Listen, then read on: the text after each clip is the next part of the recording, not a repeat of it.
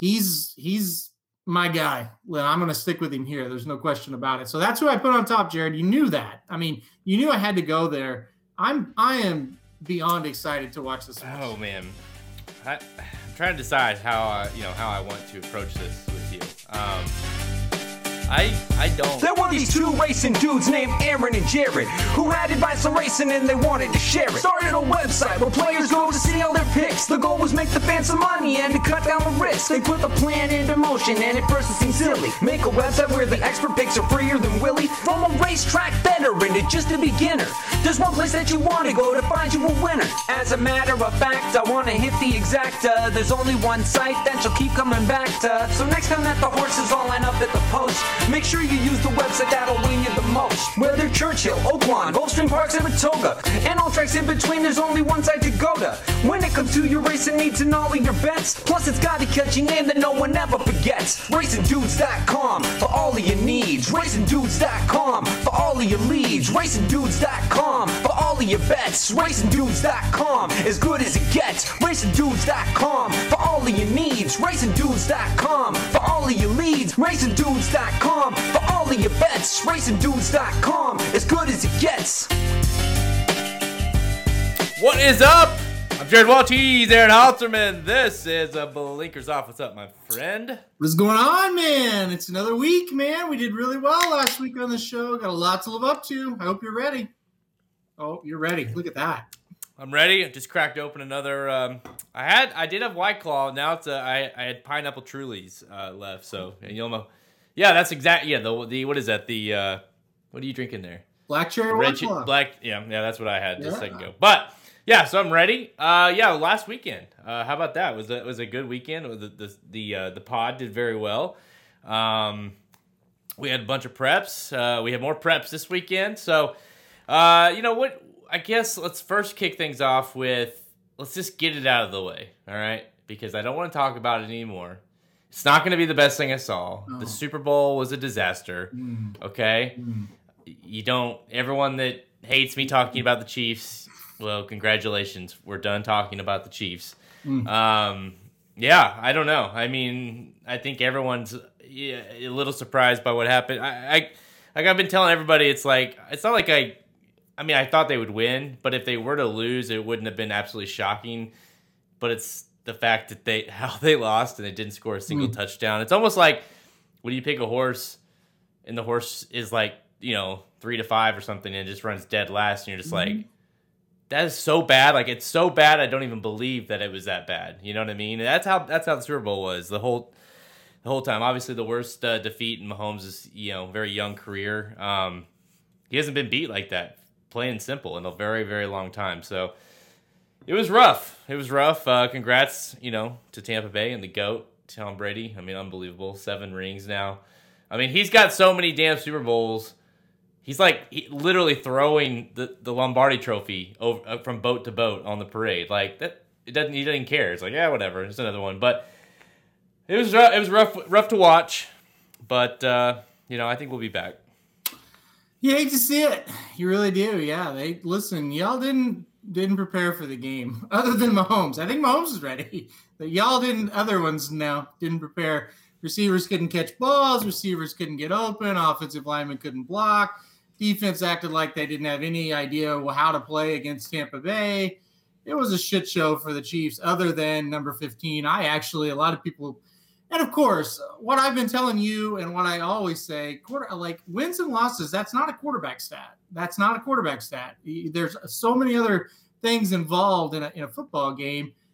Honestly, I kind of felt like I walked away from the Super Bowl kind of like I walked away from Zenyatta when she lost the Breeders' Cup. I thought, yeah, she lost, but she really proved a lot. I thought Mahomes was fucking outstanding in that game. Because it was 1-on-11. He didn't have any help. He would dodge 6 guys, run backwards 30 yards, dodge another 3 guys, jump in the air, be lateral, throw it 50 yards, hit a guy right in the hands, and he would drop it. Yeah, or in the face mask and he'd drop it. And then it just shows you how stupid like ESPN is now with their shock, their shock jocks. They're like, oh, Mahomes got beat by Brady. It's like, did you watch the game? Like, Mahomes had no chance in that game. Their team They sucked, Jared. I'm sorry. No, you don't have to be appalled. I mean, I agree. There's.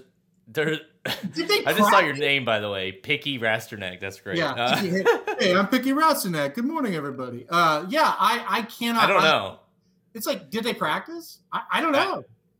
It was, yeah. I mean, literally was horizontal to the ground. Yeah. And throws a strike that would have been a touchdown. Boink. Boink. I mean, I don't know if you've watched. I haven't watched all of it, but I've watched some of the, the Super Bowl like NFL films, like the mic'd up stuff, and even like the offensive like Godwin and Evans and those guys on the sidelines for the Bucs were like, holy shit! Like even though they weren't completing the pass, it was just like Mahomes is unbelievable. Yeah. Like I don't know how he's doing these things. I mean, he would, like you said, he would hike it. He would double back this way, and then he'd double back this way, and then he'd run this way, and then he'd try to juke a defender. By the way, he just had surgery on his foot, so he had a bad foot. He was literally trying to do anything he could to salvage that game. And then when he would throw a strike that is maybe the best incompletion in Super Bowl history, and they wouldn't catch it, you just kind of like, what am I supposed to do? So, Brady got in the heads of the defense, which I thought was completely disappointing, and it's like, really, like equally as hilarious, Yeah, exactly. Like you got the honey badger. The honey badger is supposed to be this badass, and like this 43-year-old white dude is like messing with you. I mean, it was freaking hilarious to watch that. I'm sorry, Jared. I know they just got outplayed on every. It was a perfect storm in every regard of the game, and I'm not. The officiating was awful. I'm not going to say we lost because of officiating, because we didn't, but it didn't help, and it was just one thing after another, and it was weird. It was definitely weird because as Chiefs fans, we're just used to Mahomes kind of making that comeback. You're just kind of you're waiting, and even at halftime, you're like, well, we can still win this game. Oh yeah, I thought they were going to win. Yeah, and just you kind of got the vibe that, hey man, this isn't going to happen. Like I don't know, it was rough, but they're favorites to win again next year, and hopefully they can do something to win with that offensive line. And as long as Mahomes is quarterback, I mean, shit. They're going to be every year at least have a shot. It's kind of a cliche, Jared, but I think not Mahomes, again, he's excluded because I thought he played great. I think they kind of started to get the big head. And I hate that like phrase because it's just kind of like lame, and it kind of feels like an old take, it's like, oh, they got the big head, it's like something your grandpa would say. But in this case, it's like I kind of feel like the Chiefs may have went into this game thinking we're just going to kick their ass, and they didn't really prepare. That's really what it looked like to me, especially on defense, because it's like they made Tampa look ridiculous in the regular season. And their MO was like get pressure on the quarterback, sack the quarterback. It's just like they weren't ready to play, Okay. Okay.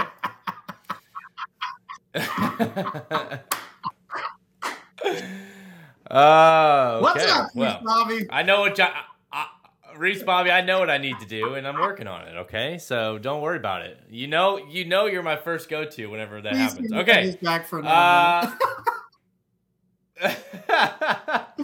All right. That's enough Chiefs talk. Halterman, what's the best thing you saw today? All right. I'm gonna nerd out here, Reese Bobby. I apologize in advance. So, okay. My wife and I have watched the show Supernatural off and on again for like 15 years, right? So we heard that it had ended, and we had stopped after 13 seasons. There was 15 seasons. So we heard that it ended, and it was all on Netflix, and we're like, okay, let's start from the very first episode. And there's like 23 episodes in a season. So that's a ton. That's like over almost 350 episodes. We started from the very first one, went all the way through. We finally finished it. I think we started this like close to the start of the pandemic. We finally finished it. The last episode of Supernatural is the best last episode I've ever seen for a series ending. It was freaking fantastic. Man, I was like, I don't get emotional with shows ever. I was at the end of Supernatural. Incredible ending. Anybody that's watched that show knows what I'm talking about. Anybody that hasn't, I strongly recommend it. It's a great show.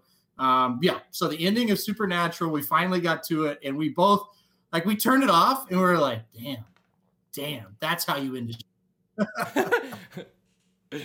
you're like, hey, just leave me alone. Oh yeah, for a I said, second, listen, okay? I gotta need to go see in the bathroom. Away from me. That I know you've liked that show. I've never seen an episode of that. So, I mean, I've seen it on at your house, like when I'm over, but I don't have any idea what it entails. So, I mean, To be in completely general, fair, about 12 seasons, that was its sweet spot. The last couple of seasons, it wasn't great until you get to the last, and then it's kind of like The Office. After 7 seasons, that was kind of it, and then they did 2 more, but that last episode gets you. That's what Supernatural was. Yeah, that's true. That's a good. If it's like that, because I mean that I'm with you. Like it started to fade, The Office, and then the last episode gets me every time. It's like, dang, like, oh, I love this show. All right, best thing I saw.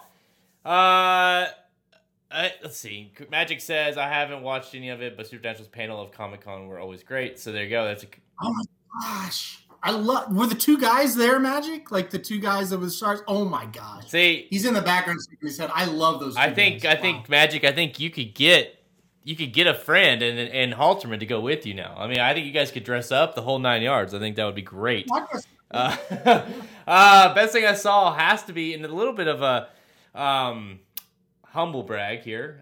It's not humble about it.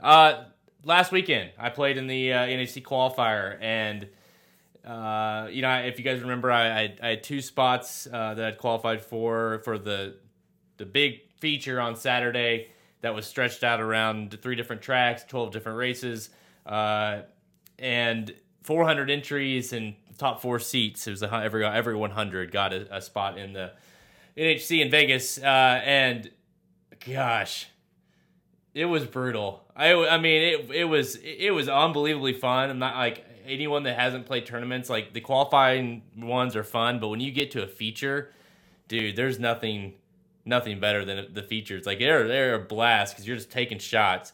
And I got to the last. I needed to win the last 2 races to get in. In my horse in the second to last, which is the second to last race of Santa Anita on Saturday, I had the 12 wins, like 8-1. Got bet down to 8-1. It was a bigger price, and I'm like, holy shit, So I think I'm sitting like 10th place or so, but I have the 9 the last race. And if the 9 was 30-1 morning line, got bet down to like, I think it went off like 12 or 13-1, but at the time it was like 8-1, 10-1, somewhere in there. If the 9 wins, I'm going to Vegas. If the 9 win, and I'm like telling, of course you're watching and my friends, I'm like, we gotta bring this 9 home. The fact that it was bet down, you're like, okay, the people like this horse, and oh man, this right out of the gate. I mean, Bays just gives this one of a hell of a ride. And it's like you instantly know after all this day of getting these long shots home and just having a great day, and you're just like, oh. I mean, the horse had a ton of run and ran and ran huge to get, I think it was like 5th. Just you never know, but judging by the way the horse ran, the horse would have been there at the end at least to give it get you excited. But it was fun. I ended up 14th place, top 4 qualified. So I'm like, be back to try again, but. Gosh, I just can't say enough about how fun it was to when to have when that 12, I was at home alone watching when that 12 won. I think my neighbors thought something was wrong at my house. I was yelling so loud and running around the house because it almost had the feeling like everyone knows this. Like when you have a day when your horses are just running, you know what I mean? Like it's like almost like. You almost have a cheat code. It's like every horse you pick, even if they didn't win, they were at least giving me a run. And so you're just like, holy, this is going to happen. Like, this is going to happen. Like, I need this last double, and to get that. And it was just like, oh, but it was fun. So you and I will be back in one tomorrow on Friday. Tomorrow we'll be playing in one. And so they're just fun they're just a lot of, it challenges you in different ways when it comes to handicapping because you almost look at a race and be like, well, I'm going to toss out half the horses because a 4-1 doesn't help me anything here. Yeah, totally different way to play. You don't need to handicap the same way when you're playing those tournaments as you do if you're trying to cash tickets. I will definitely say that. But yeah, it was painful for me, Jared, because as you know, it was my wife's birthday and I was away and I was in and out of being able to talk to you or watch the races. And after, I think there was 3 races left, and I kind of looked at who you had left, and I'm like, okay, let's like leave the room. I was kind of like making up stories like, oh, hold on, I got to update this track. But I was really just watching your progress. And I said, after when there was 3 races left, I said, oh, let's just go. Yeah, I'm good. I got everything updated. And we were on the Branson landing. So you're shopping, eating, all that bullshit, but anyway, I was in a store when the 12 won. And I thought, oh, God, I'm going to have to act like I need to go to the bathroom in this last race because I have to watch it. You know what I mean? But I don't really want to be like, I'm watching racing while I'm supposed to be doing something else. It was a real struggle for me to figure out what to do there. But the 9, the comment line should be checked again, checked one more time, checked 3 more times, and then finally got running. That was 9 in the last race. But yeah, get you a little taste, man. I mean, you could have been there. So tomorrow we got another one. So yep, we'll give it another shot. Yeah, dude, it was brutal because Samich and I were in it that day playing, and his picks. I mean, he did pretty well. He had the 12 in the second to last race, but he was a little too far back at that point. So I was like kind of the last one in the running, and he had gone to dinner with his family. You were, like you say, kind of MIA back and forth, and I'm like, damn it, somebody, like I need to like talk to somebody right now because no one was helping. I was like, I'm freaking out right now. I'm like, I don't, you're in that situation where like I don't really want to brag, like I'm not, because I don't want to jinx anything, but it's like, hey, by the way, like I might qualify here, like like somebody root this horse on, please. I felt horrible because, like, you called and I'm like, oh no, it's like I can't answer this because she's gonna know what I'm doing. You know what I mean? It's like, but I need to. But it killed me. Yeah. But anyway, does Heather know what you do for a living? Could she at least you could at least made up excuse like, hey, this is for work. I said we did watch the last race together because I said he's gonna qualify. So we did watch that one together. But I was supposed to be like, like we were at dinner and it's like, yeah, you don't need your phone out right now. It was bad. I think we've all been there. Yeah. If it wasn't her birthday, I would have been like, I'm watching this. Yeah. Their birthday's only once a year, Jared. So. Well, that's true. I guess. Yeah. All right. So yeah, that was fun, and hopefully, I have no doubt that between you and I, we'll get a spot in there. Just it just takes one day. And it takes one non-Tyler Bays ride is really what it takes. So that's really all it takes. So anyways, all right, let's get to it because we have a big show to talk about. 2 Derby preps. On today's show, we're going to preview the $400,000 Risen Star Stakes at Fairgrounds and the $100,000 El Camino Real Derby at Gold Gate. Each are Kentucky Derby preps, the Risen Star being the first of the championship series. So basically, we're in the win you're in segment of the Derby preps, starting with the Risen Star. We're also going to get some rapid-fire selections for the remaining stakes action this weekend at Fairgrounds and Gulfstream Park. Let's go!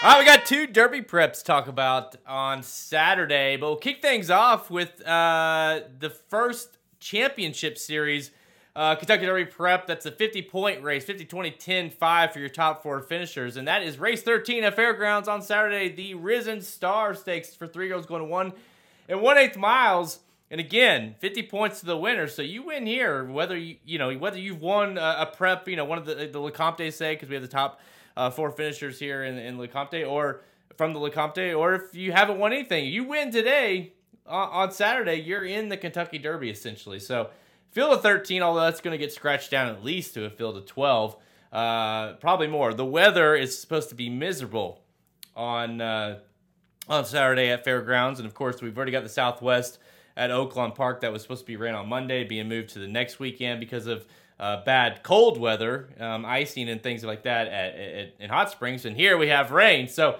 it's going to be a shit show. I mean, we're going to do our best job to kind of handicap these, but again, kind of keep that to account. Like, you just don't know what this weather is going to do and how some of these horses are going to, it's one thing asking these horses to run mile and 1/8 for the first time in a lot of ways. Maybe they never had dealt with slop, say, if that's what happens. So it'll be interesting way to kind of get our first 50-point race in the books. But Halterman, what you think? Yeah, so a serious note real quick. We have a lot of fun on the show, but to be serious, if you purchase the guide, I'm sure these races are going to come off the turf and be sloppy. We will update it. So just to get that out of the way, it will be updated as soon as we know the scratches and the track conditions. Okay, let's get to the Risen Star. We're going to assume at least muddy at best, right? But probably sloppy. Honestly, it didn't really change my opinion much because and a lot of people are like, oh, you're biased. Oh, you're crazy. Oh, you're stupid. That's fine. I really love number 5, Senor Buscador. I just freaking love this horse. I love everything about him. I love that he comes from last legs in Yada. I think that's fantastic. I love the breeder / owners. I love the fact that this horse won the Remington Park Springboard Mile. Listen, I get it. The Springboard Mile did not have a lot of really good horses in the race. This horse passed those horses like they were all tied to a pole. And from the back, here comes Senor Buscador. His run has begun with a quarter mile to go in the springboard. Joe Frazier grabs the lead coming off the turn, 6 furlongs, a minute 12.51. Joe Frazier up front. Cowan is free, and so is Senor Buscador on the outside. Senor Buscador, he was last going to the turn. He's first with less than a furlong to go. Senor Buscador letting him roll in the springboard, and he'll pole clear to win it by 6. It was very, very impressive. I thought Senor Buscador was just amazing in that race. Much better than I thought he would be. I picked him to win the race.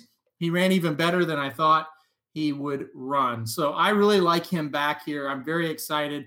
There's 2 very big, well, I would say 3 actually, big keys. A lot of pace in the race. That's good for him. A 1.1 miles, I think that's good for him. A really long stretch, I think that's good for him. So there's 3 really good things to look at with Senor Buscador.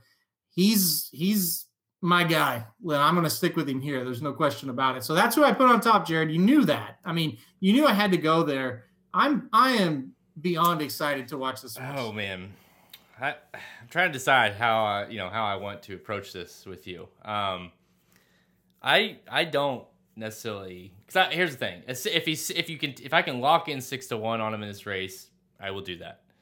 He won't be 6-1. The odds are going to be all over the place in this race. It's going to be very similar to the Sam F. Davis, where the odds were all over the place. And of course, the favorite of the race, keep me in mind, isn't going to run here. It's going to run in Southwest next weekend. So, and that's the morning line favorite at 3-1. So you know the odds are going to be all over the place. I'm going to guess that, Midnight Bourbon might go off the favorite. Senor Buscador would probably be close second choice, I would think, just off of the hype alone. No way you get 6-1. So I'm kind of in a situation that I'd like, if I can get 6-1, sure, but at a low price, listen, I don't buy that he can close like that, keep closing like that in these races. I agree that the 1.8 miles, he should eat that up. I the longer the better. He's sired by Mineshaft, and it's like he should keep going. And obviously, I think he's bred. If it's sloppy, he should be great there too. Like, he's really well-bred horse. I just don't know, like, how long can you keep kind of walking out of the gate and expecting to close? Now, this is obviously his toughest, task so far. He's ran 2 times and he's passed both tests very well. He ran a great. Like, his numbers out of that springboard were incredible. They really were. For a second start, that was really, really good. I don't know. Like, I'm going to try to beat him. I was talking to Magic about this earlier. It's like, this race is, like, it's very dependent upon the odds to me. Like, I like a lot of horses in here, and it's kind of, I'm swaying back and forth on them. It's like, well, if Midnight Bourbon's 6-1, sign me up. If Senor Buscador is 6-1, sign me up. But if these horses are 5-2 and 3-1, or maybe like 2-1 and 5-2 or something, I don't know if I can pull the trigger on them, especially when I like horses like number 2 Proxy at 8-1. I think you can give another pass to Santa Cruiser at 15-1, which is a huge price. Mandolin, a horse that was the favorite of the LeCompte, putting blinkers on, has been unbelievable working since putting blinkers on. It's Brad Cox, Flo, back on board here. So, I think you give another pass on that horse. Number 1, who was just claimed in the fantasy league by the Magic Mike team. Starred in My Dreams, I guess is how you say it. Listen, How many times have you seen a Dallas Stewart horse undefeated in his first 2 starts? And both races looked incredible. It's like kind of rare, right? Like you don't see that very often. This is obviously a pretty good horse. The pace setup, if it is sloppy, the one should probably like that. So that's an interesting one. So I guess the point of what I'm saying is I feel like you can kind of go all over the place, especially based off what the track might be playing like. Yeah, no, I totally agree with that. I mean, this is definitely a race that's pretty wide open, and I agree with this comment by Mark. It's good to see Quinonez, and a trainer sticking with Quinonez, and he rode Sudden Breaking News. Yes, we pet Sudden Breaking News at Oaklawn that year, if you remember, Jared. And almost, he almost hit the board in the Derby. He made a big run in the Kentucky Derby. No. Yeah. I have one thing. I want to add something to that because seeing Louis Q in this race brought back memories of Sudden Breaking News because they have very similar running styles in Senior Buscador and Sudden Breaking News where they made this huge run and it just seemed like he was always kind of if they could have gone longer or if they could have done this and that. And that's, I know it's early, but it's like, that's kind of what I feel like from Senior Buscador. It's like, we all know you can't win, 99% of the time, you can't win the Derby the way Senior Buscador runs the race. Like you need to be forwardly placed, unless your name, unless you're freaking winning in the slop with Calvin Burrell, right? It seems. So it's like, could he win here for sure?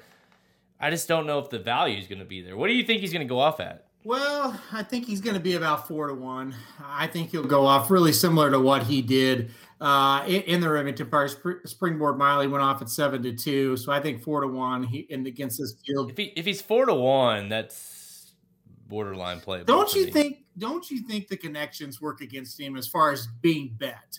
Like, don't you think when it gets right down to it, the bettors are going to say, I trust Asmussen, I trust, Cox. For sure. Yeah. That's why I think you can still get some value here because Louis Q, I mean, you and I know Louis Q. Mark, you know Louis Q. But he's not a guy that he gets aboard and people go, all right, now we're talking. He's kind of the opposite of that, really. Even though I love Louis, he's a really nice guy. Todd Fitchner, if the horse is running at Sunland, people are excited. But at Fairgrounds, it's not going to hold a lot of weight. It's not going to hold a lot of weight nationally. So they're sneaky connections. I like them both, but I don't think they're gonna get bet when it comes to facing Asmussen and Cox. Speaking of Asmussen and Cox, and we'll throw Johnny Velasquez getting aboard Proxy with Stidham. I think the 1, 2, 3 finishers of the LeCompte are the 3 horses to play back here in the Risen Star. I like all 3 of them. I think the Cox horse, number 11, Mandolin, definitely is a horse that they think is better than what he ran in the LeCompte. Cox usually knows how to figure him out with Giroux. I think the 11 is going to run pretty big here. I think Proxy stretching out is interesting to me. I kind of think a mile and 1/8 might hit this horse pretty well. So I like Proxy. And I thought it was really fascinating that Johnny Velasquez gets aboard today. I kind of like Proxy as well.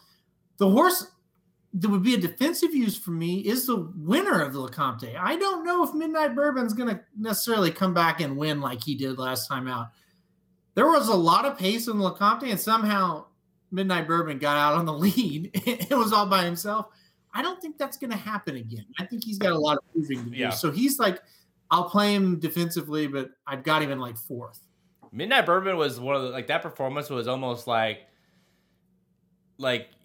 using him here, you're like, I need to use him just in case he is like the real deal because that race was so good where you're like, and then it also helps to like $525,000 purchase. It's Asmussen, it's Winchell. You know what I mean? Like there's a lot, like you could see it like down the road, like, well, that was the day that he emerged, Gunrunner. We saw what Gunrunner did on this path to the Kentucky Derby. So it's like, yeah, you got to use him because that was like he ran a really good race that day, and for whatever reason, like we're all trying to beat him, but I feel like he'd go out there and wire the field again. You're like, son of a bitch!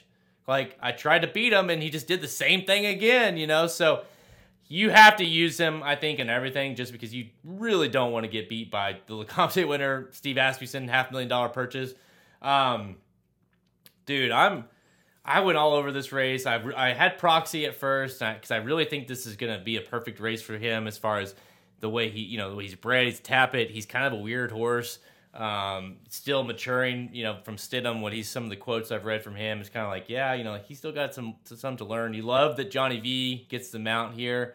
Should only help the horse. Like, as far as distance, like to me, distance, the slop, it's gonna be slow, it's gonna be thick. You know what I mean? Like these horses, you're gonna want the pedigree in this race, and I feel like that the 2 Proxy is gonna hit him perfectly. But listen, Mandolin, I ended up going with Mandolin, and you're getting 9-2. It'll be interesting to see what his odds are. Went off as a favorite all 3 of his career starts. Went off the favorite Lecomte, obviously last time out.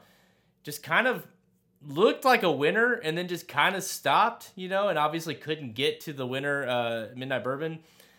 But Brad Cox, as soon as the race is over, it's like, I'm going to the blinkers. Works the horse with blinkers the last 2 times. It's almost put in basically bullets the last two works. Working really good. And the horse, like, technically improved. Even though he lost, he's gaining in the right direction. Brad Cox is deadly off blinkers. Throwing blinkers on a horse, and and obviously he has a lot of confidence bringing him back into this race. So if you can get anywhere in that ballpark of 9-2, I mean 5-1, 9-2, 4-1. I mean, I think he might provide some value considering this is a horse that's basically been even money every time he's ran. Yeah, I definitely don't think he's going to get bet down to that kind of thing. I do think he's going to be the favorite, but I think the favorite in this race is going to go off 5-2, 3-1, and like you said, that is value compared to his other races. The biggest thing, and Kelby, you just said it, and I 100% agree. It's really hard to go against Brad Cox, especially when Flo's aboard. And, that's a good thing. When in doubt, or that's a good advice. When in doubt, go bet Brad Cox, especially on a big day. Kelby told me back, it was a few weeks before the Breeders' Cup. He goes, you might as well forget it. Brad Cox and big days, just betting.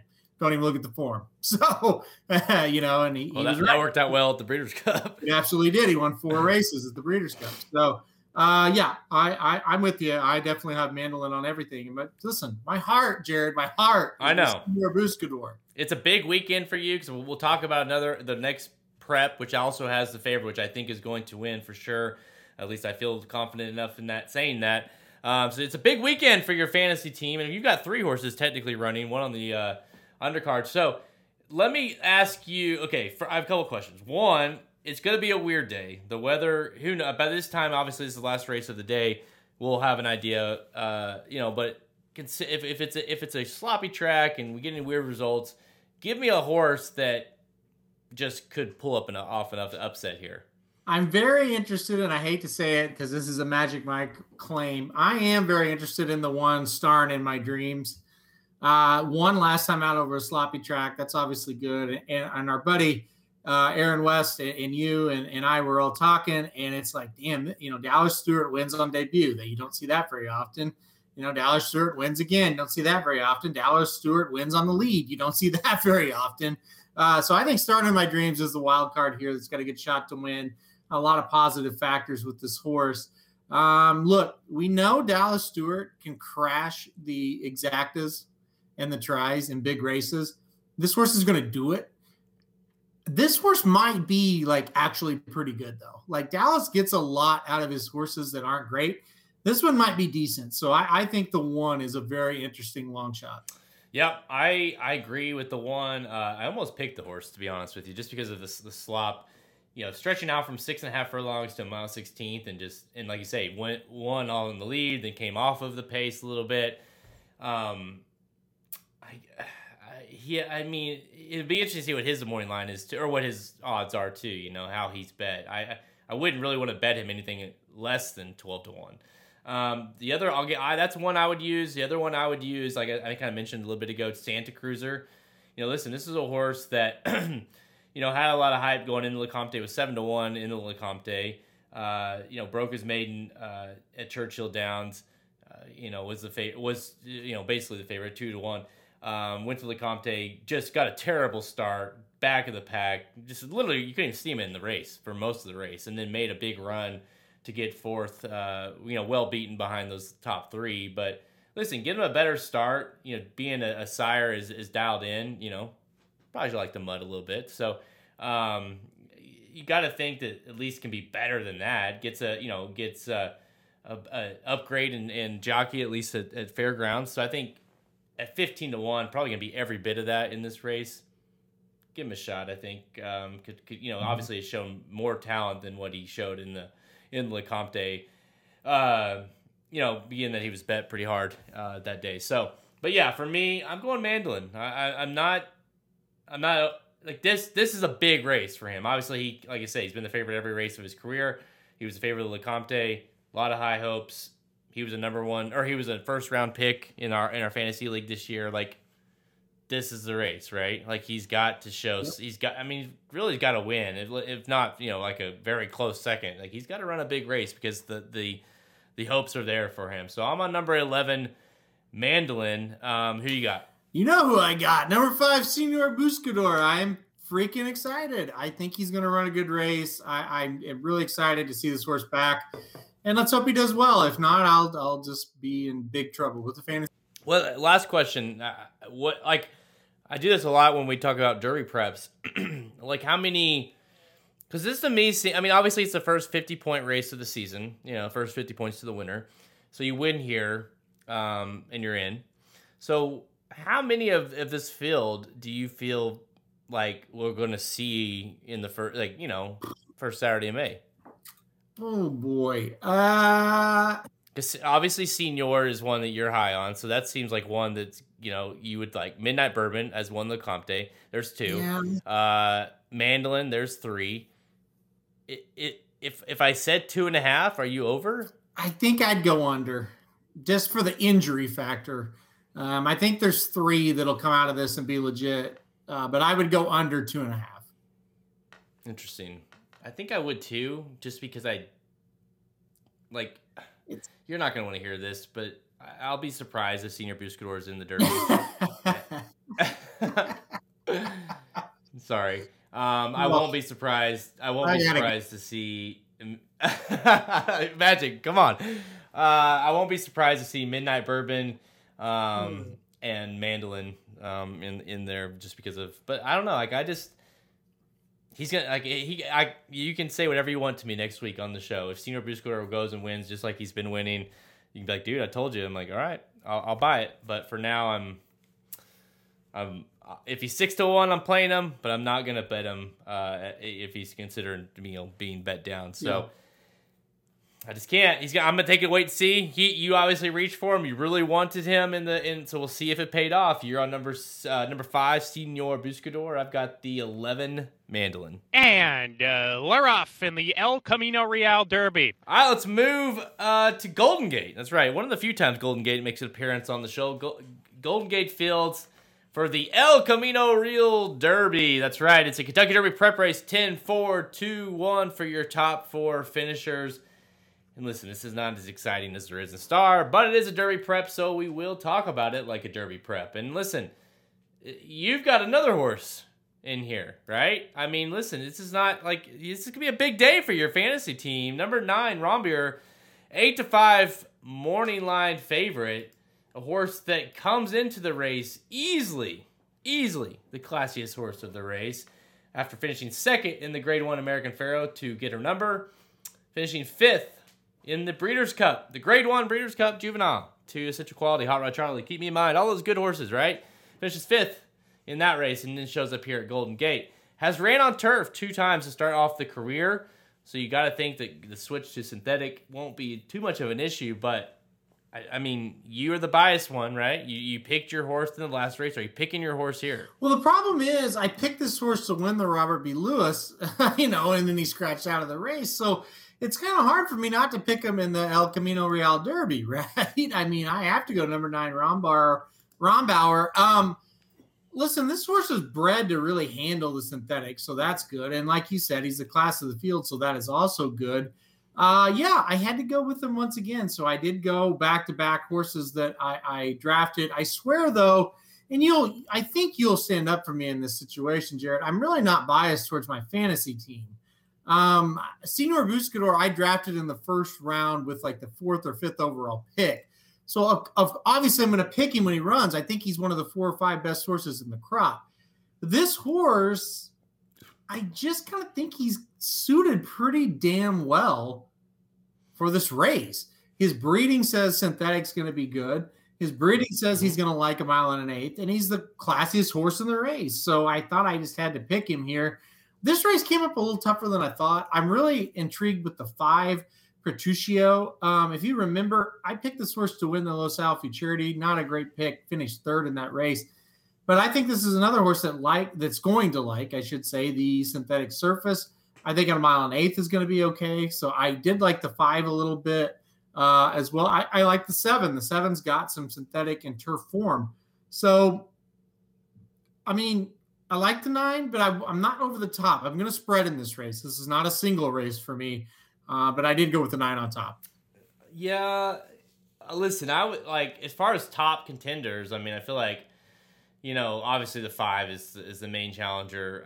The 7 is a filly, which is interesting that they're bringing a filly here, a turf filly that finished second 2 times in a row and 2 stakes races 2 times in a row, Del Mar and Santa Anita, and then shows up here. Hey, does have some synthetic background at Woodbine, finishing second to Super Sensational, not a bad horse. So it's like, it's a Godolphin, Medoro, it's like, yeah, there's some to like there, but it's obviously the Phillies, so it's like up against it.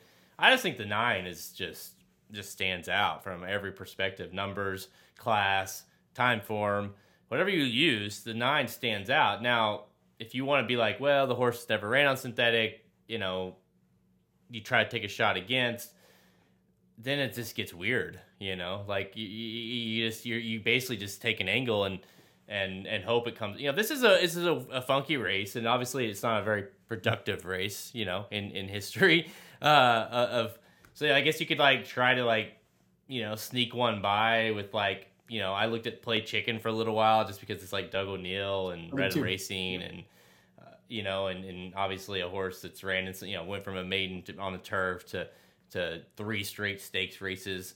Whether they were shitty or not is besides the point, but still they obviously had some sort of hope, and obviously switching over to synthetics and considering the speed, early on speed, you could think this horse might have something to say. So if you're really kind of against the 9, to me the 5, because you got did Spielberg scare you off the 5 at all? Yes and no. Yes, because he sucks, but no, because this is a totally different feel. You're getting synthetic, you're going a 1 1/8. It's at Golden Gate instead of Santa Anita, Los Al, Del Mar. So yeah, I maybe that was the determining factor. It's well, if you can't even run close to Spielberg, you probably shouldn't, be in a race like this. But overall, I don't know. The conditions are very different for this race. But yeah, I mean, obviously you look at the race last time out and you think if you're very good, you're within more than 3.5 lengths of those 2 horses. The Great One is a horse that I think O'Neill has figured out, and I think is getting ready to run a freaking huge race next time he's out. But Spielberg is awful. And you got to remember, the Great One was a maiden in that Los Al race. And not only a maiden that hadn't even been freaking close. Mm-hmm. So yeah, I guess long story short, yeah, the 5 not being any better in that Los Al race did hurt. I just think I found myself trying to find angles to beat the 9, and I just can't. So I think, out of the 2, I feel, it's just kind of a different, I feel like a different feeling than what you're looking at. Where you really like Senor Buscador. If I'm talking about the 2 races and your 2 horses in particular, I like this one better in this race. Now you're not going to get as many points, right, for this race. Or no, you do in our fantasy league. But as far as the Derby Trail, you're not going to get as many points as the Risen Stars say. But yeah, I don't take anything. I'll put it this way: I think 9 wins. You don't take anything out of this race. Past this race, no, you just history shows there's nothing to get excited about. So I like your Rombar, or however you say it. I like the 9 here to win, but if you want to get weird here, I'm not going to say you shouldn't. I was done, so that's a good way to cut it off. I was done. Time for Rapid Fire, presented by the inside track to the Risen Star wagering guide. That's right. Go on to racingdudes.com on the products page. Get our all-inclusive 10-page wagering guide to the 2021 Risen Star on February 13th, 2021, this Saturday at Fairgrounds. Features in-depth analysis of all 6 stakes on the card, including the $400,000 Risen Star, which we just talked about a little bit ago. Plus, get bonus race-by-race analysis and betting suggestions. You get for the multi-race plays, you name it, for all the Fairgrounds card on Saturday. So not just the stakes races, it's a big card, obviously. So everything you want is included in this wagering guide. And of course, like we mentioned earlier, this is going to be a guide that's going to be very fluid. You're gonna want to keep checking back on the website on your dashboard to make sure you get the most updated guide, because obviously, as the week goes on, we're gonna have scratches on Saturday. I'm gonna guess we're gonna have some scratches. Top picks gonna be scratched, and some some turf races on the undercard. Though it's gonna be kind of let's be honest, it's gonna be rough. So we're gonna have to kind of plan this out a little bit, but that is included with the subscription. So if you go get racingdudes.com, go to the products page, subscribe to any of our premium products, you get the wagering guides absolutely for free. All right. So lots of stakes actions at Fairgrounds, Gulfstream Park. Santini's got some. There's all over the country. Golden Gate, obviously. So we're gonna do this in a little bit like we've been doing in the past. We're gonna do the 3 categories: most excited to watch, our long shot, our like most probable winner of the weekend. So let's see. What order do you want to do this in? We're gonna do. Let's kick it off with your most likely winner. Your lock that shit up pick. You better lock it up. You better lock it up. No, you lock it up. You lock it up. Lock it up. Lock it up. What do you got? Well, first of all, if you didn't hear us before, yes, the Risen Star guide will be updated for scratches and surface changes. So just please make sure to look about 30, 45, even an hour before the first post. It will be updated. All right, now it's time for the Lock That Shit Up pick of the week. And for me, I'm going to Gulfstream Park race number 6.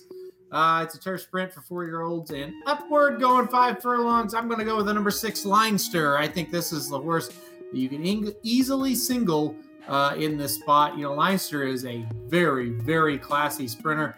This horse won 2 races in a row, 2 grade 2s in a row, I should say, at Keeneland, before finishing 3rd, beating a length in the Breeders' Cup Turf Sprint. Now shows up here in the 100K ungraded stakes race at Gulfstream Park.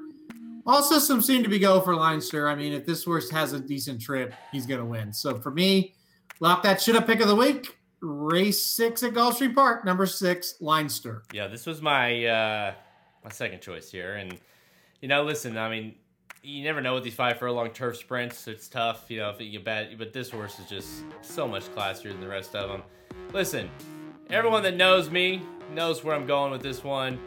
It's not really hard, right, to guess where I landed with this Lock That Shit Up pick. Let's go to Fairgrounds.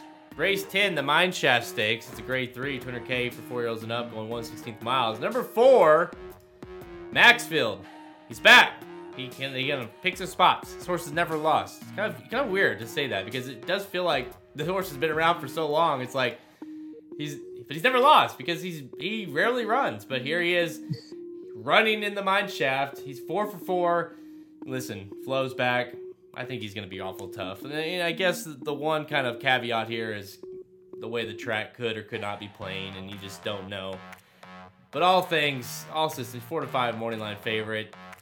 There's been talks if he was going to go to Dubai and where he was going to go, if he's going to Saudi, and it's like, no, we're staying put, staying here. Seems like a much easier spot than any of those. Now, we'll say this. While Maxfield is obviously near and dear to my heart, and he's never lost, and I've been on Team Maxfield ever since the start, this race is sneaky. Enforceable is not a bad horse, and came back and ran a huge race last time out at Fairgrounds. Wells Bayou, can he rebound? He was not very good in Louisiana last time out, but he's obviously a horse that can run a big race. Blackberry Wine, Sonneman. I mean, this is not like the softest field, so to speak. I mean, Maxfield's going to have to bring it, but Maxfield for me, man. I think he's going to win. I love Maxfield in this spot as well, but I am a little worried about the number 1 Enforceable, because Enforceable, he looked like a different horse last time out. He looked really strong in a victory at Fairgrounds, so I was a little worried about the 1, but I'm with you. I think the 4 is a strong pick. All right. You're up next, buddy. What is your best value winner, your making it rain long shot pick? What do you got? Well, last week, the making it rain long shot pick of the week was a winner. We got a race home there at Tampa. We're going to go to the Fairgrounds. We're going to go to a turf race. All right, you guys, they're not going to run on the turf. Well, the one race they might run on the turf, if they can only run one, it will be race 11 on the turf at Fairgrounds, going 9 furlongs. Brad Cox has 2 in here. I'm going to go with the other Brad Cox. I think number 2 Set Piece could pull off a little bit of an upset here.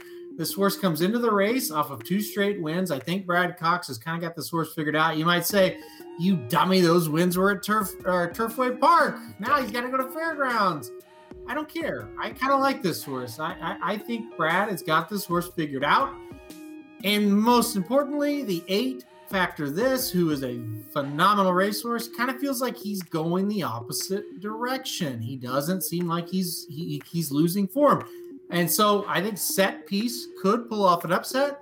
I think if they do run this race on the turf, it's going to be a soft, yielding type of turf. And I think that's going to favor Set Piece as well. So Set Piece at 10-1 by making it rain. Long shot of the week. This one, honestly, I was between this race and the race that I ended up with, which is race 9, the Albert M. Stahl Memorial Stakes, which this one will be interesting if they leave this one on the turf or not. But if they do leave it on the turf, this one, to me, feels like it has got all kinds of opportunity as well. Just like the one you mentioned, your race. I'm going to go with this race, race 9, and let's go to the 2. Temple City Terror. Gets Flo aboard here for Brendan Walsh. Listen, this horse has been pretty good in a few starts. Didn't start off well. Has always been on the turf, at Gulfstream Park, Churchill Downs. Comes to Fairgrounds and wins, and does it pretty nicely at 4-1.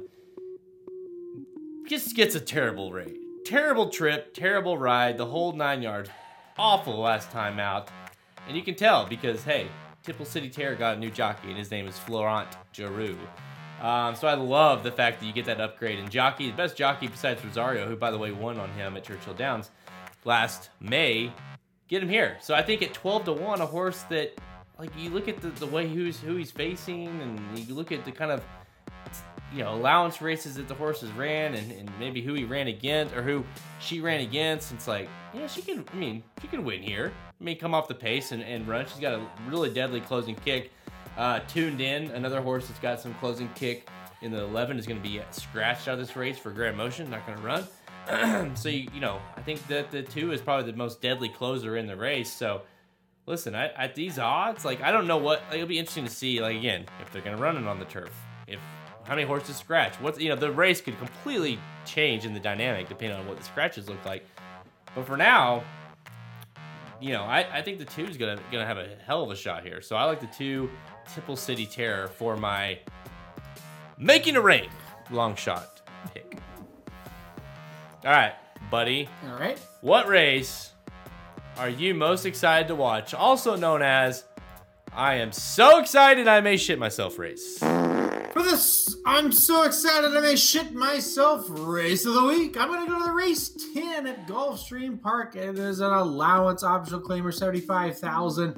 Going 1 mile on the turf for 4-year-olds and upward, which have never won $10,000 3 times other than maiden claiming starter or state bred allowance. I'm not going to read the rest of the conditions. It's a freaking paragraph. All right. Why am I excited for this stupid race? How about what race number is it? I'm sorry, I said number 6, didn't I? Number 10, race number 10. So you don't even know. All right. So sorry. I'm excited for race number 10 at Gulfstream Park. For number 5, Structor. Really? Structor? I thought, no way Structor would ever run again. We heard all last year, Structor's going on the Derby Trail. He's going on the Derby Trail. Well, he never did.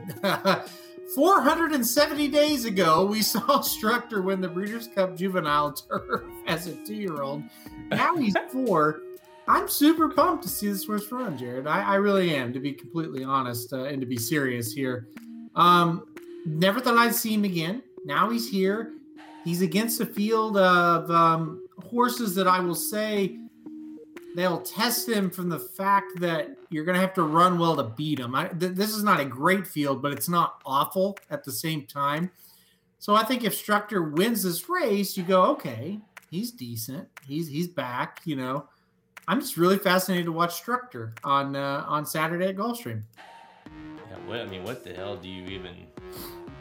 that long of a layoff is just insane. Yeah, obviously he's a multiple graded stakes winner. Breeders' Cup winner. It's never lost a race, and yet here we are, 9-5 on a Saturday in an allowance race, and it's exciting because obviously he's very talented. Well, at least he was, but to be off that long kind of gives you some pause, right? Here's my it does, but here's my theory on why I'm not overly concerned.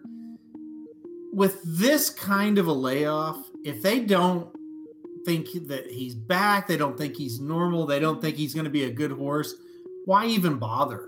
I think they brought him back because they really believe this could be a big-time horse. That's the way I look at it. I look at it from a positive angle of, listen, you're off a year and a half or however long this is. There's no need to dick with him if he sucks or if he's injured.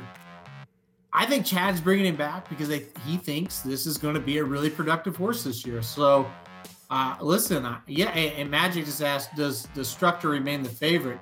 Absolutely. I think the horse goes off about at his morning line odds, if not lower. I'm excited for Structor. I think he's going to run a big race here. Like you say, it's not a bad race in general, so it's definitely one that you're to watch. And yeah, so excited. I may ship myself perfect title for that race. All right, let's go to mine. The last race we'll talk about on Rapid Fire. Where am I going? You can see it on the screen. Can you see where I'm going on the screen? I'm going to... Ready. Wrong race, wrong track. We're gonna go to Fairgrounds. And we're gonna go to race 12, the Rachel Alexandra Stakes, which, hey, is a Kentucky Oaks prep race. It's a championship prep race. So 50, 20, 10, 5 for your top 4 finishers. So it's the real deal in these preps. And man, I am excited for this race because I know, I love Travel Calm, Brad Cox, Flo. It might be a big day for them, but I really like the one too. Steve Asmussen's got another who got beat by Travel Calm last time, but man, ran a really good race. And obviously, being sired by Curlin, Stone Street, you got, obviously there's a lot of potential with this one. You would think would get better with time. So I think, you look at this race, you look at those two horses, you see the numbers stack up, and they're very similar, and both horses like to kind of make a late running bid. I think this is going to be a hell of a stretch run between the 1 and the 8. And two horses that have some real potential for being quality Oaks, Kentucky Oaks winners in the Steve Asmussen and Clary and Travel Calm, the 8 for Brad Cox. Two obviously very good trainers. You got the connection. So I think I'm pumped about this race to see this stretch run. Talking to my good friend Dr. Miranda, who previewed this race on the Magic and Dr. Miranda show, and she also is very pumped to see Travel Column. Listen, if you don't remember, go back and watch the Goldenrod where Travel Column won and got stopped 37 times and still won the race. I mean, this horse got beat up in that race and so on. So I'm with you. I am very, very, very pumped for Travel Column to run. And yeah, I think this can be a good one. I think this is another very good candidate for the So Excited I May Shit Myself Race of the Week. That's all the time we have. Check us out at racenews.com for our free picks and our premium selections on our handicap products page. Click the products link in the main menu at racenews.com to learn more. Remember to check out the inside track to the 2021 Riz the Star Wagering Guide, now available on the products page. We just talked about the Riz the Star. We, of course, talked a few undercard races as well. You'll want to get the wagering guide on our products page at racenews.com because we will have up-to-date, up to the second updates of this whenever scratches come out and how we're going to change our betting styles and based on the track conditions or whatever. So go to racenews.com on the products page and check out that inside track to the Risen Star. Go check that out. Racenews.com, we are your destination site for all horse racing picks to all the major horse racing tracks in America. We're on Twitter at RaceHorseRoadDudes, Instagram and Facebook. Listen to us on SoundCloud, iTunes, Google Play Music, Stitcher, even the website at racenews.com. We talked a little bit about Gulfstream Park. Go check out the Magic Mike show on all those same platforms. They did the Saturday's late pick 4 sequence, I believe, at Gulfstream Park. So it'll be interesting to see what Magic and Samich's takes are on that late pick 4 sequence at Gulfstream Park. We got a lot of interaction right now going on our live feed. Of course, if you are listening to this after the fact, we do these podcasts, these live streams live on Thursday nights on Twitter, Facebook, and YouTube. So if you haven't subscribed, you need to subscribe to any of those social platforms, and you can kind of interact with us. So we have questions coming in right now. A lot of it about the Derby Trail. We've answered some of them off air. About someone asked about Greatest Honor for Shug McGahee. Obviously, Halterman. You and I both really like that horse. You think he'll have him right for the Kentucky Derby. You're a big kind of River fan for Brad Cox. It seems like a lot of people are like you and I are basically with Senior Buscador. You either love him or you think he's kind of a fake. Well, I want to address Dave Barisa's comment about the Lasix. He didn't use Lasix in the Remington Park Springboard Mile, but now he has to, or he did use Lasix. I'm sorry, and now he has to go without. Yes. Long story short, David. Yes, I am a little concerned. First time without Lasix is going to be in this big race, and obviously it is a concern. I did read an article with Finchner, and he did say, look, I don't think it's going to be an issue, but you never really know. And I just didn't think second time out, first time going 2 turns was the best time to take him off the medication. So I agree with that. I agree with that logic, but I do agree with your comment. It is a little bit scary that this is the first time without Lasix. So that is a worry, David. I'm glad you brought that up. Yeah, it is a worry. Anything else? Bring on the question. Let's look at something real fast. Okay. I think let's do it. We're live on. Mark, I will totally give Ricky crap tomorrow for sure, 100%. You should. I will. Don't worry. Miranda beat Ricky this morning. Of course she did. Miranda is a very smart young lady, and Ricky's an idiot. So, no, Ricky hit the pick 3, 4, 5, 6, 7, 12 at Oaklawn today. Ricky did well. Go ahead, Jared. So let's look at right now. You got your top 10 racestudios.com on the Kentucky Derby page for your top 10 Kentucky Derby contenders. One that sticks out to me, a horse that was, you have Roman Centurion, you're number 12 ranked overall, and this is a horse that was just claimed out of the fantasy league and had zero. There was no shake. No one claimed this horse other than Ryan and John. He feels like a horse that's gonna hit the board, but shouldn't he have won that race if he was that good? Yeah, and that's why I didn't claim him. Yeah, exactly. That's why.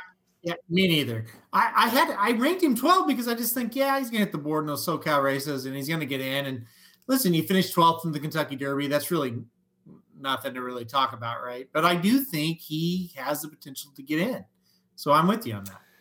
So you've got, let's look at some of you put Candyman Rocket after his win last week in the CMF Davis at 15, which I think is fair.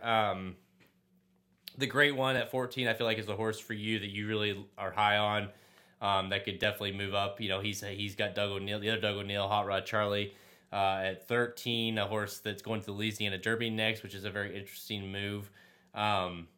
Midnight Bourbon, who runs this weekend. Prevalence, obviously of the big times, Proxy runs Rombier, Romboyer. How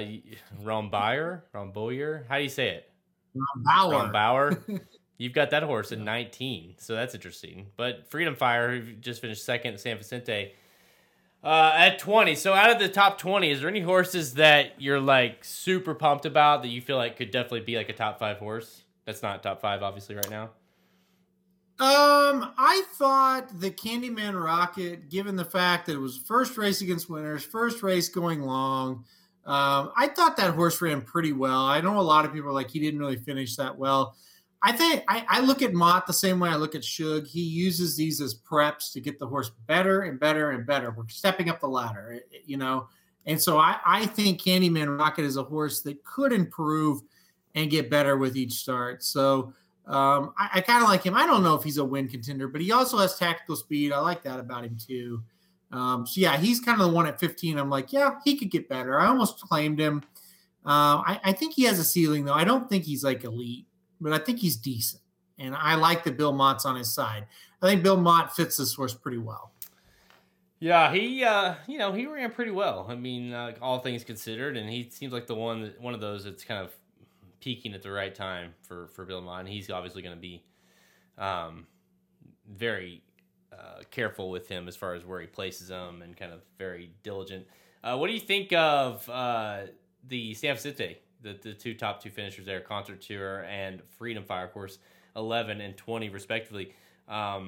Obviously, the San Vicente for Bob Baffert is a very much of a launching point for official Derby preps. So, what, like, obviously Concert Tour is going to go to like the Rebel or something off of that. But what do you do with Freedom Fighter? Yeah, I don't know if Freedom Fighter wants to go like super long. So that's my worry there. Concert Tour, I put him at 11. I probably could put him a little higher. I think he's good, and I think he will get better going long. That was my takeaway. But Freedom Fighter ran his balls off in the San Vicente. I thought that was a freaking fantastic race from that horse. And again, I don't know how long he wants to run. I think he's a pretty good horse. But Concert Tour is who I like best coming out of the San Vicente, and we'll just see. Here's a good question that's come up, I think, from Mark. It's kind of long, but basically it's like the question is, when he handicaps on a Wednesday for weekend races because there's no morning line odds out, why do we need morning line odds? The Sam F. Davis was a joke last week, total joke. Can we get rid of the grade 1 status for 2-year-olds? That was the question too. That young, you don't know what they're beating, increased stud value, blah, blah. So let's answer number 1. So the morning line odds, and you're right. The Sam F. Davis, I talked about it earlier in the beginning of the show. The tournament, that the Sam F. Davis was part of that tournament, and it was a joke because you're handicapping this race early in the morning, and even though the odds, you're like, this isn't gonna be, no agenda's not gonna be that, and Candyman Rocket's not gonna be 10-1, and so you're like trying to take stabs at horses, obviously in tournament situations where you're wanting value, but you can't play Candyman Rocket because he was bet down massively. So, yeah, I agree. Like, morning line odds, Haltern, how do you use morning line odds when handicapping, if at all? I don't at all as far as handicapping. But I do think we need morning line odds. And I think most of the bigger tracks have a good morning line maker. They commit one person to make the morning line, and they do a pretty good job. Tampa Bay is not one of those. Oaklawn Park is not one of those. So there's 2 places where you can take the morning line odds and you throw them out the window. Fairgrounds, I don't think is very good either. Right. But Santa Anita, obviously with John White, I think Gulfstream usually is pretty good. I think Naira has pretty good morning line odds maker. They're always going to make mistakes.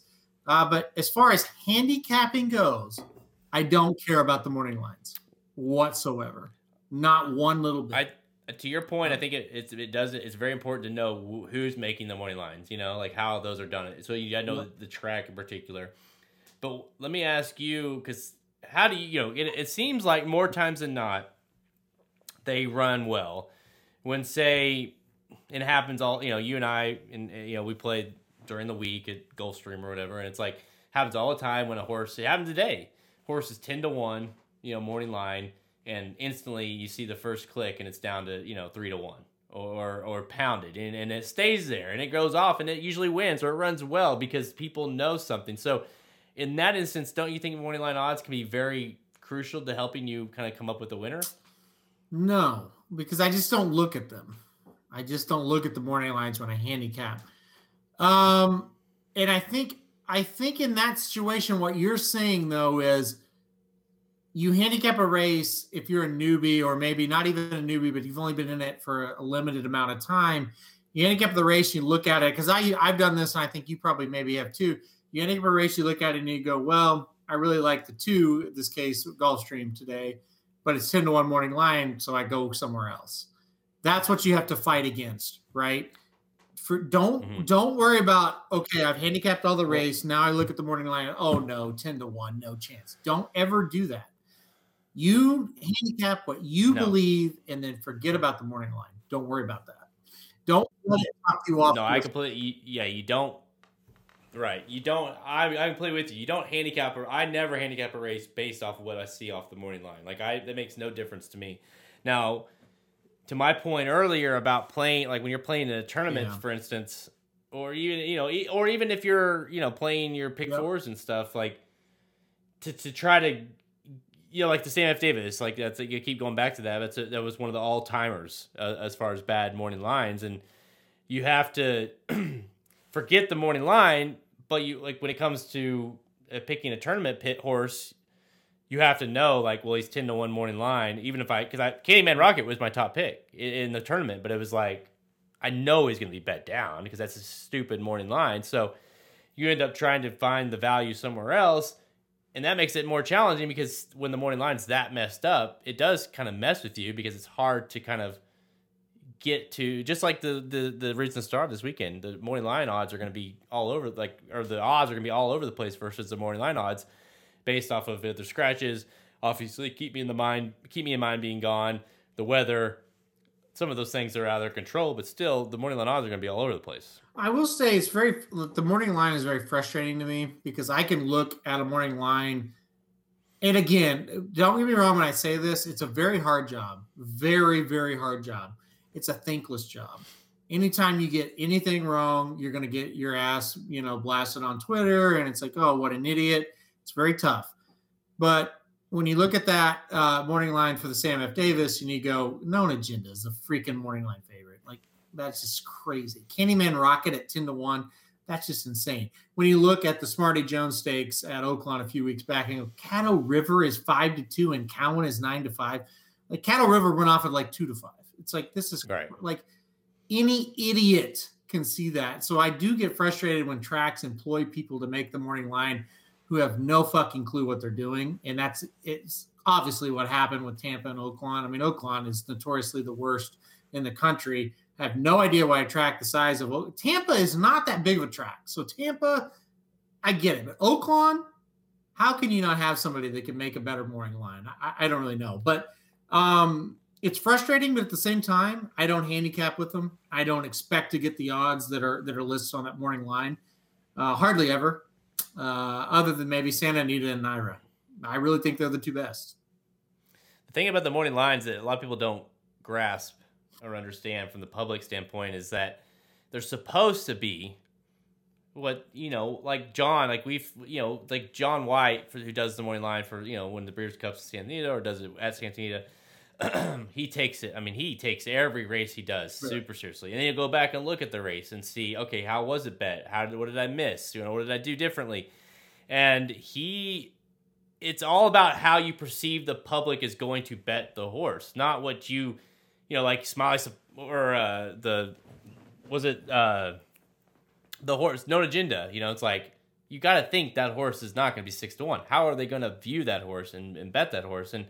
And what was it? The Romans horse, was that Smiley that was in that race? Mm-hmm. It's like, because he had the back class. It's like, well, they're not betting him. So they're not. It's how about how you think the public's going to bet. Candyman Rocket obviously had there's a lot to like about that horse. That horse can be bet. So when you're making a morning line, you have the whole point is to try to guess and try to predict how you think the public's going to bet the horse, so there's not that variance. I'm the morning line maker at Tampa. Okay.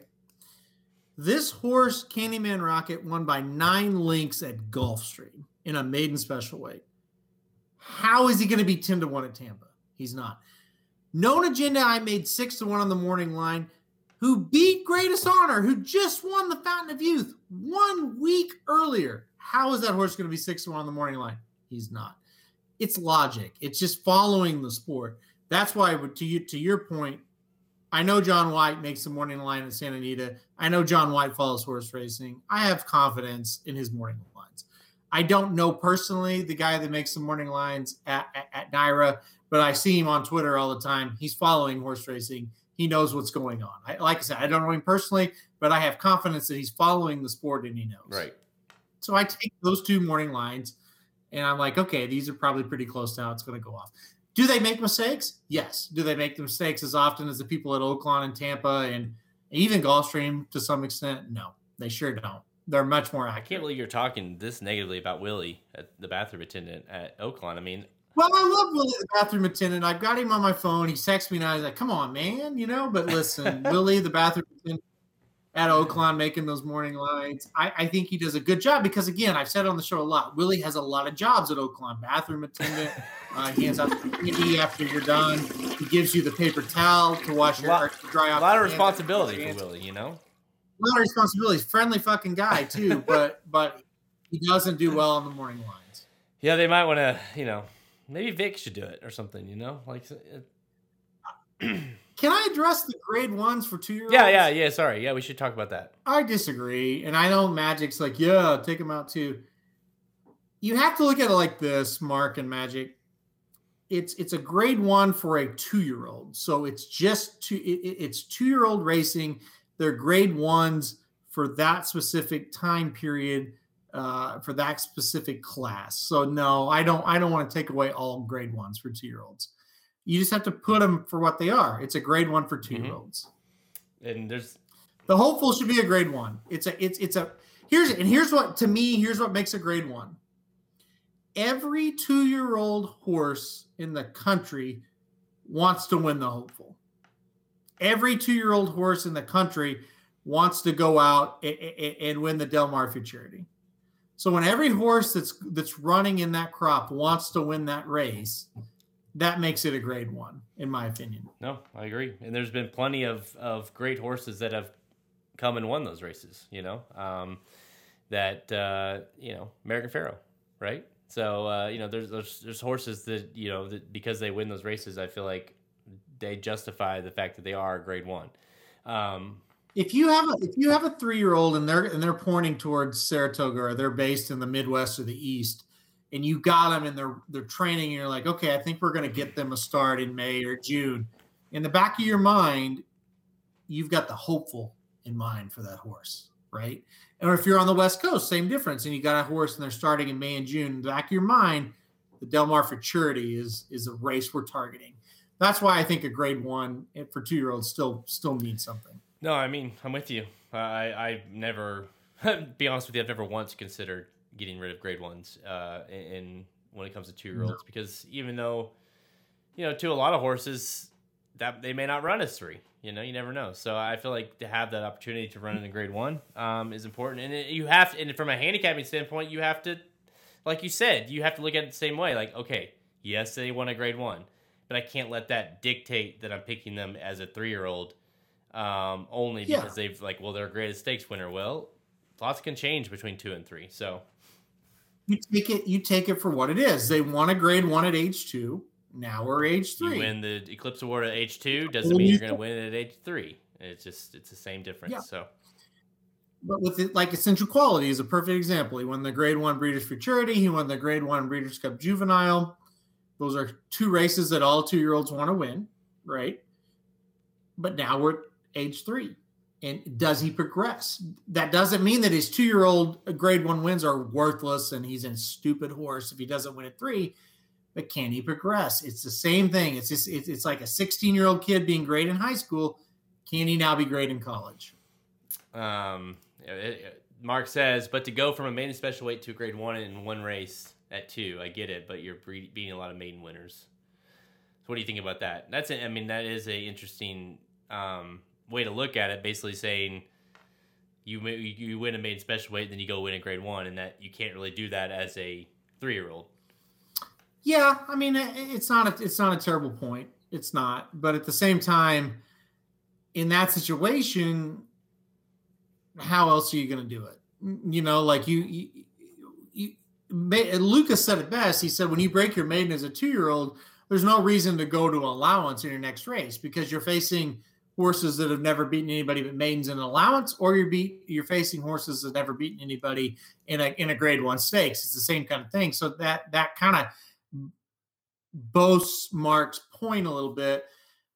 To my point, though, it's still the hopeful is still a race where you're most likely are going to see the best horses that are available in that crop right now. Same way with the Del Mar Futurity, same way with American Pharoah at Santa Anita, same way with Breeders' Futurity at Keeneland. I still think you're facing the best of the best, even though they're only maiden winners. If they had more time, maybe they would have won a maiden grade 3 to a grade 1. But instead, they have to jump right to that. Not have to, but they can, because they're not facing other horses with experience. All right, I think we have to put a wrap on this, because I think we can talk about this. We're over an hour and a half now. So thank you, everybody, for tuning in to Blinkers Off Live. Of course, we do this every week, and you go check out the Magic Mike show as well. And Halterman and Ricky, and occasionally I'm on there, or Magic, or Samich, or Miranda, whoever. You should come on tomorrow. I might. If I get invited, you never know. I don't know. Ricky's been talking a lot of shit about the Chiefs the last 2 days. Just saying. There's a reason why I haven't listened. So, because I know that idiot would say something stupid that makes no sense whatsoever. But okay. Listen, thank you everybody for tuning in. Again, if you're playing this weekend, make sure you keep an eye on our site. Keep an eye on the weather. What's going to be happening at fairgrounds, and how we're going to kind of adjust our handicapping based off of the weather they may or may not get. Remember, go check out racenews.com for our wagering guide with all our inside information on the fairgrounds card as well. All right, good luck everybody. I'm Jared Welch. He's Aaron Halterman. Good luck this week. RacingDudes.com for all of your needs. RacingDudes.com for all of your leads. RacingDudes.com for all of your bets. RacingDudes.com, as good as it gets. RacingDudes.com for all of your needs. RacingDudes.com for all of your leads. RacingDudes.com for all of your bets. RacingDudes.com, as good as it gets.